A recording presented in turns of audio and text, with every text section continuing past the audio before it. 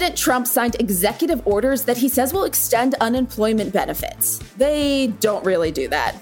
Cardi B defended Kylie Jenner's appearance in the WAP music video. And NPR's Tim Mak will be joining us to talk about how the NRA has become a target in recent years. The date, Monday, August 10th, 2020. The time, News O'Clock.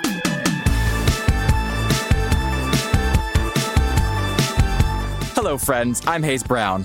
And I'm Casey Rackham. Welcome to BuzzFeed's News O'Clock. Casey, remind me real quick, where did you go to college? Boston University. Big football school, Boston University. Huge. Yes, yeah, we definitely have a football team. Well, I went to Michigan State, and so it's pretty wild that it looks like the college football season might be canceled because of the pandemic. Oh, boy. Okay, I don't follow football, but I know that's a big deal. Yeah, it's a big deal. And it's wild to the point that apparently the college football players may or may not be unionizing a little bit. Oh, whoa. Cool. Yeah, they put out a statement on Twitter saying like, hey, we have all these demands for you guys making sure that we're safe. Otherwise, we don't really want to play. And it's signed representing the players of all the Power 5 leagues. So the Big Ten, the ACC, the SEC. So this is really big. That's awesome. They need protection. And I'm glad that they're standing up for, honestly, their health and their well-being. Already you see people who are like, we need college football. It's not America without college football. So this is going to become a thing. I just wanted to bring it up now to so I'll know yourself. What's going on. I'll be ready. Yes. Okay, it's time for today's top stories. Here's what you need to know. The president signed a series of memos and executive orders on Saturday that he claimed, emphasis on claimed, would act as needed relief during the pandemic. Congress is currently deadlocked over the next round of coronavirus spending, with several key provisions that expired at the end of last month. So President Trump decided to act on his own. The problem? None of his executive orders really do all that much, with several that might be outright unconstitutional. One of them puts into place a freeze on the U.S. collecting payroll taxes, a move that the president has long been championing, even as congressional Republicans have rolled their eyes. But American individuals and companies will still eventually have to pay the IRS back for the millions of dollars that Trump says will be saved unless Congress changes tax laws. Another order supposedly extends the expanded federal unemployment benefits program that ended on July 31st. Under the order, that benefit would drop from $600 to $400 weekly. If you're asking, but where does that money come from? Only Congress can appropriate money. Well, you are right. $300 of it per person would come out of money in FEMA's disaster relief fund. The last $100 would, in theory, come from states, many of which are already pretty broke. Meanwhile, a new study shows a big rise in kids who have come down with coronavirus, prompting even more concerns as schools across the country prepare to open. The study from the American Academy of Pediatrics and the Children's Hospital Association reports that 97,000 children tested positive for the coronavirus in the last 2 weeks of July. That's a 40% increase from child cases in the states and cities that were studied. Those numbers are the best estimate that the study could give, since the ages of who counts as a child in these statistics varies by state. But what's clear is that at least 86 kids have died since March, with hundreds more still sick. 10 more children have died from a mysterious inflammatory syndrome that afflicts kids with COVID-19. This all comes as schools are grappling with competing pressures to reopen their doors and to keep children safe. The Georgia high school that we told you about last week that threatened kids with expulsion for staying home because they're worried about the pandemic, it'll be holding virtual classes only today and tomorrow after 9 people, including 7 students, tested positive for the coronavirus. And on Friday night, Trump donor turned Postmaster General Louis DeJoy reassigned or fired almost 24 senior executives, adding to worries that the Postal Service is being sabotaged ahead of this fall's election. DeJoy reassigned or fired 23 senior executives who served in national leadership positions. The move, critics say, clears out the ranks of top officials who are familiar with the Postal Service's day-to-day operations, many of whom have been with USPS for decades. The Postal Service said in a statement that the new leadership structure will, quote, provide more clarity and focus on what the Postal Service does best: collect, process, move, and deliver mail and packages. But analysts worry that the streamlining centralizes power with DeJoy and makes the USPS seem more like a for-profit business than an essential service. Congressional Democrats have started referring to DeJoy's changes, which have contributed to a slowdown in mail service in many parts of the country, as sabotage, and worry that it will affect federal elections this November. More Americans than ever are expected to vote by mail this fall, even as President Trump and his closest allies falsely deride mail-in voting as unsafe. Okay, it does sound like sabotage to me. I'm nervous. It's not great. I mean, even if under the most charitable, of circumstances, this situation where they are trying to streamline things, make things more efficient and cost effective, that's not the Postal Service's job. I mean, no one looks at the Pentagon's like, boy, that ineffective, not-for-profit Pentagon Defense Department, we need to figure out what to do about them. They should, but they're not.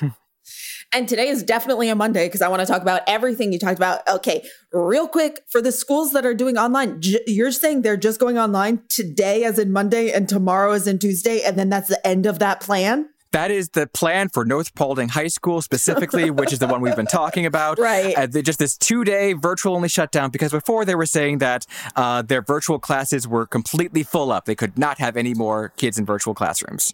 Okay, I heard something wild on Twitter that I thought, I'm sure other people have thought about this and stuff, but I'm like, I feel like there should be some sort of public access TV channel where kids can watch there. And I'm like, okay, then the virtual class won't be full. And again, not sure how it can be full. I know, right? I mean, that's an interesting idea. There's a lot to work through in terms of state-by-state curriculums, et cetera, but it's not a terrible idea. Oh, and I have to jump back to the executive orders that Trump signed. Please do. So the payroll tax cut that I mentioned, BT dubs, those payroll taxes fund Social Security and more than a third of Medicare costs, by the way. So that is money that does need to go there eventually. It needs to be put into place. So I'm pretty sure that most businesses, according to reporting I've seen so far, are hedging on the fact that, no, you will have to pay this money. So they're not going to put that money, into people's checks. So they're going to keep withholding it. It's going to go in eventually, but we'll see. It's all a mess. Casey, what have you got on this beautiful Monday? Oh boy, Monday. So the music video for Cardi B and Megan Thee Stallion's WAP continued to be the talk of the internet over the weekend. We told you all on Friday how fans were upset that Kylie Jenner was included in the video. One tweet noted that while singer Normani danced, all Jenner did was open a door. But Cardi herself defended Kylie's presence in a series of now deleted tweets. Cardi wrote that Kylie got invited to be in the video because she, quote, treated my sister and daughter so lovely at her kid's birthday party. That, plus her husband Offset, is close with Travis Scott, the father of Kylie's daughter, Stormi. Plus, Kris Jenner had apparently been offering Cardi advice on, quote, certain things I ask for. So that settles that. But then we got the most unexpected crossover of the summer when Tiger King's Carole Baskin called out Cardi and Megan for having big cats in the video. The head of Big Cat Rescue condemned the video in a statement to Billboard, saying that even though the leopards and white tigers were clearly green screened in, you still had to get the cats to pose in front of the screen to produce the music video. Okay, so one, good job, Carole Baskin, jumping on this PR. Get the good PR out there. Big Cat Rescue. We're doing great. We're fine. It's fantastic. Two. What documentary? Two. I am so curious about what advice Kris Jenner is giving Cardi B. I know. I saw that. I was like, wait. But what? What are you asking? Yeah. I recently watched an episode of Real Housewives of Beverly Hills and Kris Jenner was on the episode. And I'm like, Kris Jenner knows so many people, is involved in so many lives. So this Cardi thing does not surprise me. But yes, I am just as interested as you are. I need to know. All right, moving on. This weekend, comedian Louis C.K. made an appearance at a Dave Chappelle stand-up event in Ohio, and it had some people upset. Chappelle has been hosting the series Dave Chappelle and Friends, an intimate, socially distanced affair around the country this summer, billing the shows as small-scale performances with only 100 people max in attendance. He's brought out other surprise guest stars like Jon Stewart and David Letterman at other shows, but some Instagram posts from this past weekend show CK standing with other comedians on stage. It's unclear if CK was just a guest or performed himself, but DJ Trauma, the show's in-house DJ, reposted with the caption, Louis C.K. came through and rocked with us. CK was accused in 2017 of sexual misconduct, with 5 female comedians accusing him of masturbating in front of them or on the phone with them. CK admitted that the accusations were true and noted the unjust power imbalance between him and the women in question. Since then, though, he's made several attempts at a comeback, leading people to use him as an example of how rarely men's careers ever truly seem to be ruined from sexual misconduct. Right. This is such a weird one because I know that CK is friends with Dave Chappelle. I know that Chappelle has defended him last year, and it was not a very good statement. If you ask me, you guys can look it up yourselves. It was pretty cringe. Yeah, and then Sarah Silverman was one of the comics present in Ohio, and she previously acknowledged how wrong what CK did was, despite being friends with him for years. So yeah, I mean, it just is this thing of like, people talking about how rarely men's careers ever truly seem to be affected by this. And it's one of those things where like this really big thing happened, this really awful thing happened that impacted women's lives, and he laid low, and now he's seemingly coming back. And it's kind of just this thing of like, oh, so are we pretending nothing happened? Do we just go back to normal? What has changed? Has anything changed? And it's at such a weird time, and when everyone's talking about cancel culture. Is it real? What does it mean? Is it just accountability? And what does it look like once someone has been quote unquote canceled and wants to make a reappearance in the public sphere? Do you get to have that chance? I mean, we haven't been saying like everyone who's been canceled must be, murdered and never heard from again. But do you get the right to come back into the public space? Right. And for people, these women who came forward, now they see like, okay, there were some repercussions, but now are there no repercussions? And what is that going to mean for victims in the future who are like, okay, do we even want to go public about this because it might just blow over? And what was the point, But it's like, it is important to speak up. And it's just it's definitely something to grapple with. Well, when we come back, we've got NPR reporter Tim Mak here to talk about the NRA's current legal troubles. Stay right there.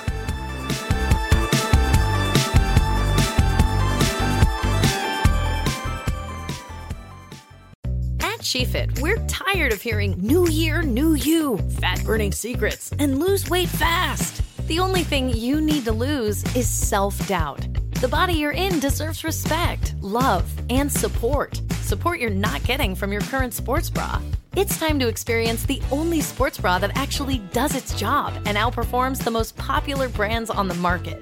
It's time to feel real support from SheFit. Save $10 today at SheFit.com/2022. Hello. Hey, I don't know if you heard, but my podcast, Checking In, has been nominated for the NAACP Image Award in the category of Outstanding Lifestyle and Self-Help Podcast. I'm grateful for the nomination. I almost didn't even do a podcast because I was just wondering, there are thousands of podcasts out there, and why is my voice needed? But a nomination from the NAACP lets me know that I made the right choice. And I encourage you to don't worry if there are thousands of something out that you want to do. Nobody has your sauce. So listen, you can still vote. Go to vote.naacpimageawards.net. You have until February 5th, 9 p.m. Eastern Standard Time. And please listen to my podcast. We're a part of the Black Effect Podcast Network on the iHeartRadio app or wherever you get your podcasts. Thank you for checking in.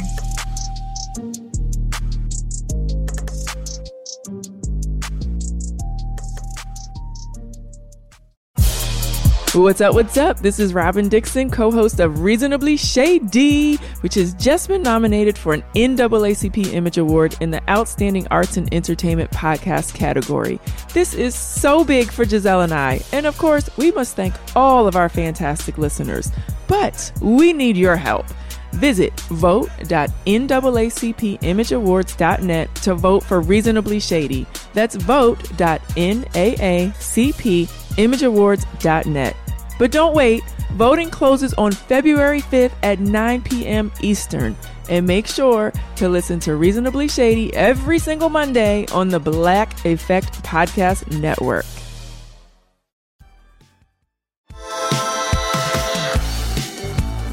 Welcome back.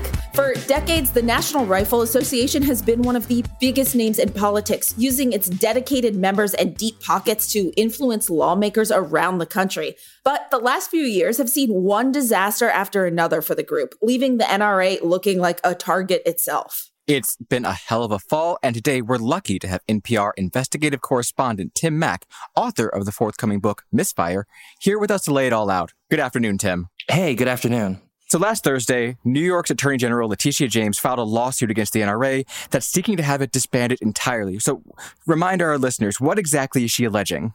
So there was an 18-month investigation that the New York AG launched into these allegations of financial misconduct within the organization.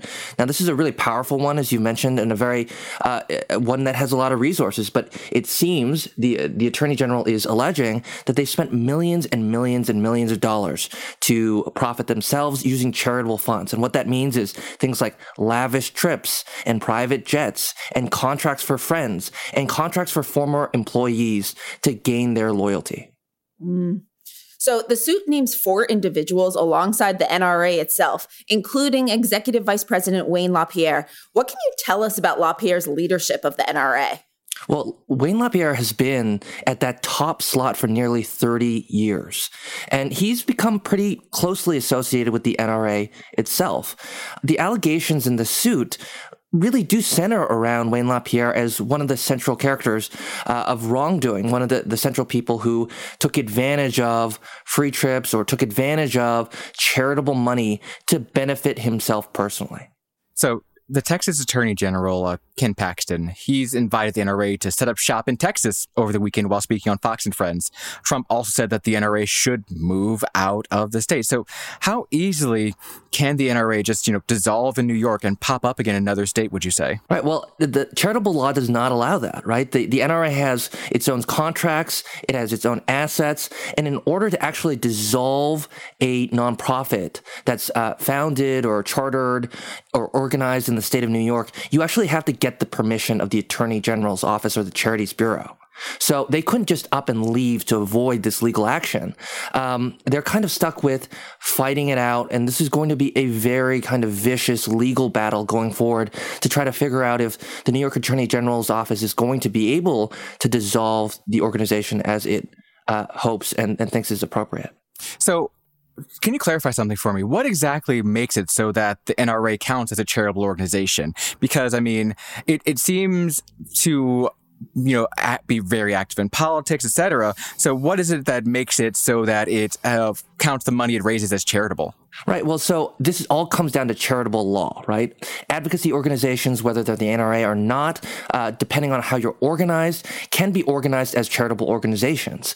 There are parts of the NRA, like the NRA Foundation, that focus on promoting gun safety. They've got elements of the organization that relate to shooting competitions. The NRA is known to the public for its lobbying, for its advocacy, and its political power. But to most Americans, it's known for its shooting competitions, its gun safety. So there are different elements to it. And the NRA falls under those elements when it comes to being a charitable organization. It's really been one thing after another with the NRA. What are some of the other legal challenges that they're facing right now? Well, they've had a really bad go of it over the last couple of years. A lot of it has to do with congressional investigations that were looking at what happened with Maria Butina, that convicted Russian agent who did try to infiltrate the NRA and got some favors from the NRA. That started a series of events. And later on, there were whistleblowers from within the organization that sounded the alarm on some financial misconduct. Over time, this started to add up. You had NRA members starting to question the leadership as to whether they were appropriately spending these charitable funds, appropriately spending members' money. This kind of snowballed. We had board members resign, and this long-lasting Attorney General investigation that has now yielded this very kind of disastrous result for the NRA. And where do they stand on the lawsuits with NRA TV? That's a really complicated question. The NRA TV is kind of the brainchild of its former PR firm, and that PR firm is called Ackerman McQueen. There was a big falling out between the NRA and Ackerman McQueen. It's become very bitter. But Ackerman McQueen has a lot of receipts, right? Ackerman McQueen, being so close to the NRA for decades and decades and decades, saw a lot of these issues up close. And it's no surprise that kind of mutual animus has contributed a lot to what investigators have been able to figure out over time has been happening inside the NRA. So the NRA's biggest weapons in legislative battles have been the size of its membership and the money it can raise. Have these scandals affected either of those? Well, no. I mean, the fact is that the NRA's core mission of promoting Second Amendment rights in America, it hasn't really been affected by these scandals. Those millions of people who believe in the right to own certain types of firearms or advocate for certain kinds of laws as it relates to firearms, those people don't disappear because the NRA as an advocacy organization is crumbling or in financial trouble. The NRA has always depended on its millions and millions of members, like you say, for its political power. And those members still exist and still hold those same views, regardless of whether the NRA is in trouble. But what do you think this means for the NRA itself's influence on Capitol Hill moving forward if they can't harness the power of these members? I think it would be more difficult over time. I mean, one of the big things that has contributed to the NRA's power over the last few years has been its role in the 2016 election. You know, after the Access Hollywood tapes came out, a lot of Republican and conservative groups began to disassociate themselves from the Trump campaign. The NRA actually doubled down, increased its buy. They went all in for the president. And they actually contributed tens of millions of dollars in those late weeks of the 2016 campaign. The big question right now is, given all the investigations, given the lawsuits, can they equal that role that they had 4 years ago? And it's very dubious that they will be able to do that while facing all these other issues, these legal actions that they have to deal with. Yeah. So what is your opinion? Do you think with November being right around the corner, is the NRA going to double down for this election? I just find it difficult to believe that in the middle of layoffs, we broke a story earlier this year about the NRA, their legal troubles having cost the NRA $100 million over the last couple of years. with these challenges, it's hard to look at just the raw numbers, the struggles they've been going through. They had to cancel their annual convention, which is, a $20-30 million, ballpark, $20-30 million fundraising boon for them.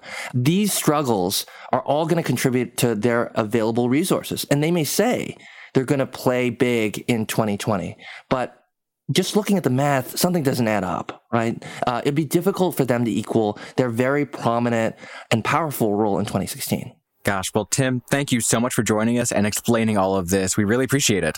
Thanks so much for having me. Okay, it's time for Meanwhile on the Internet. And Hayes, I have the wildest story to share with you, courtesy of TikTok, about a Belgian nun who may have been a lesbian. Casey, you have my undivided attention at this moment. Please proceed. Okay, so I saw this TikTok posted by user Margot Bellier singing the French song Dominique. Dominique, niquait, s'en allait tout simplement, routier, pauvre et chantant. En tout chemin, en tout lieu, il ne parle que du bon Dieu, il ne parle que du bon Dieu. Where's that even from? I actually have no idea. Where is that from? Oh boy, Hayes. So TikTok user @DummyThickPersian answered that question, posting, fun fact, the two nuns who wrote this song were secretly lesbians and wound up killing themselves together. What? No, wait, what? I know. What? Okay. Casey, no, you have to say more words than that. We are just getting started. It's a hell of a claim, but it's at least kind of true. That song is Dominique, written in the early 60s by a nun named Janine Deckers. She was better known as the singing nun here in the US. She was a Dominican nun in Belgium who wrote the song about the group's founder, Saint Dominic, and it became a #1 hit in the US. Okay, we haven't even gotten to the possible lesbian part yet, and you have blown my mind with all of those facts. The fact that a nun had a #1 hit in the U.S. and I did not know about it is already leaving me like, okay, please continue those. Yeah, just wait. There is more. Deckers wound up leaving her convent in 1966 and then wrote a song all about how birth control is awesome called Glory Be to God for the Golden Pill. La pilule d'or est passée par là. La biologie a fait un nouveau pas. Seigneur, je rends grâce à toi. Shout out to her. Shout out to this song. It's a banger. That horn section is going to be kind of stuck in my head right now. It's really like 60s and groovy. So wait, the lesbian suicide part, we have not gotten to that yet. I'm getting there. Okay, so after she left her order, the Belgian government said Deckers owed a bunch of taxes for her work. She said that she'd given it all to her convent, but there was no paper trail to prove it. She spent the rest of her life in poverty living with her friend, Annie Pecher. She denied at the time that they were lesbians, but Decker's biographer, yes, she had a biographer, in 2009 said that they started a relationship after they moved in together. Then in March 1985, they overdosed on alcohol and barbiturates together, citing their financial difficulties in their note. Oh, wow. That is extremely tragic. Wow. What a freaking story. I know. What a life. I mean, I fully 100% stan her. She's singing about the golden pill in the 60s. Go her. Right. And also the singing nun, that wasn't there. I feel like there was a movie called The Singing Nun. Oh my God. Yes. Point. Yes. With Debbie Reynolds. Yes. I have no idea how accurate it was, but it probably did not involve a lesbian friend. I'm guessing. Just going to guess that I would have heard about that from Debbie Reynolds. So yeah, TikTok bringing the facts. Going back to fact check from the original, the TikToks claimed that it was two nuns, one nun, close enough, half the nuns, secretly lesbians, possibly, wound up killing themselves together. Definitely true. So good job, TikTok. Exactly. You got to head over to TikTok to learn all your facts. Okay, not all of them, but some of them. All right, that's it for today. Join us tomorrow for an interview with former Deputy National Security Advisor and co-host of Pod Save the World, Ben Rhodes. And remember, today is Monday, guys. Please go easy on yourselves. Be sure to subscribe to News O'Clock on the iHeartRadio app, Apple Podcasts, or wherever you go for your sound stories. And please take the time to leave us a rating and a review. It helps us figure out what you like about the show versus what you love about the show. And remember to set your alarm so you never miss an episode of News O'Clock.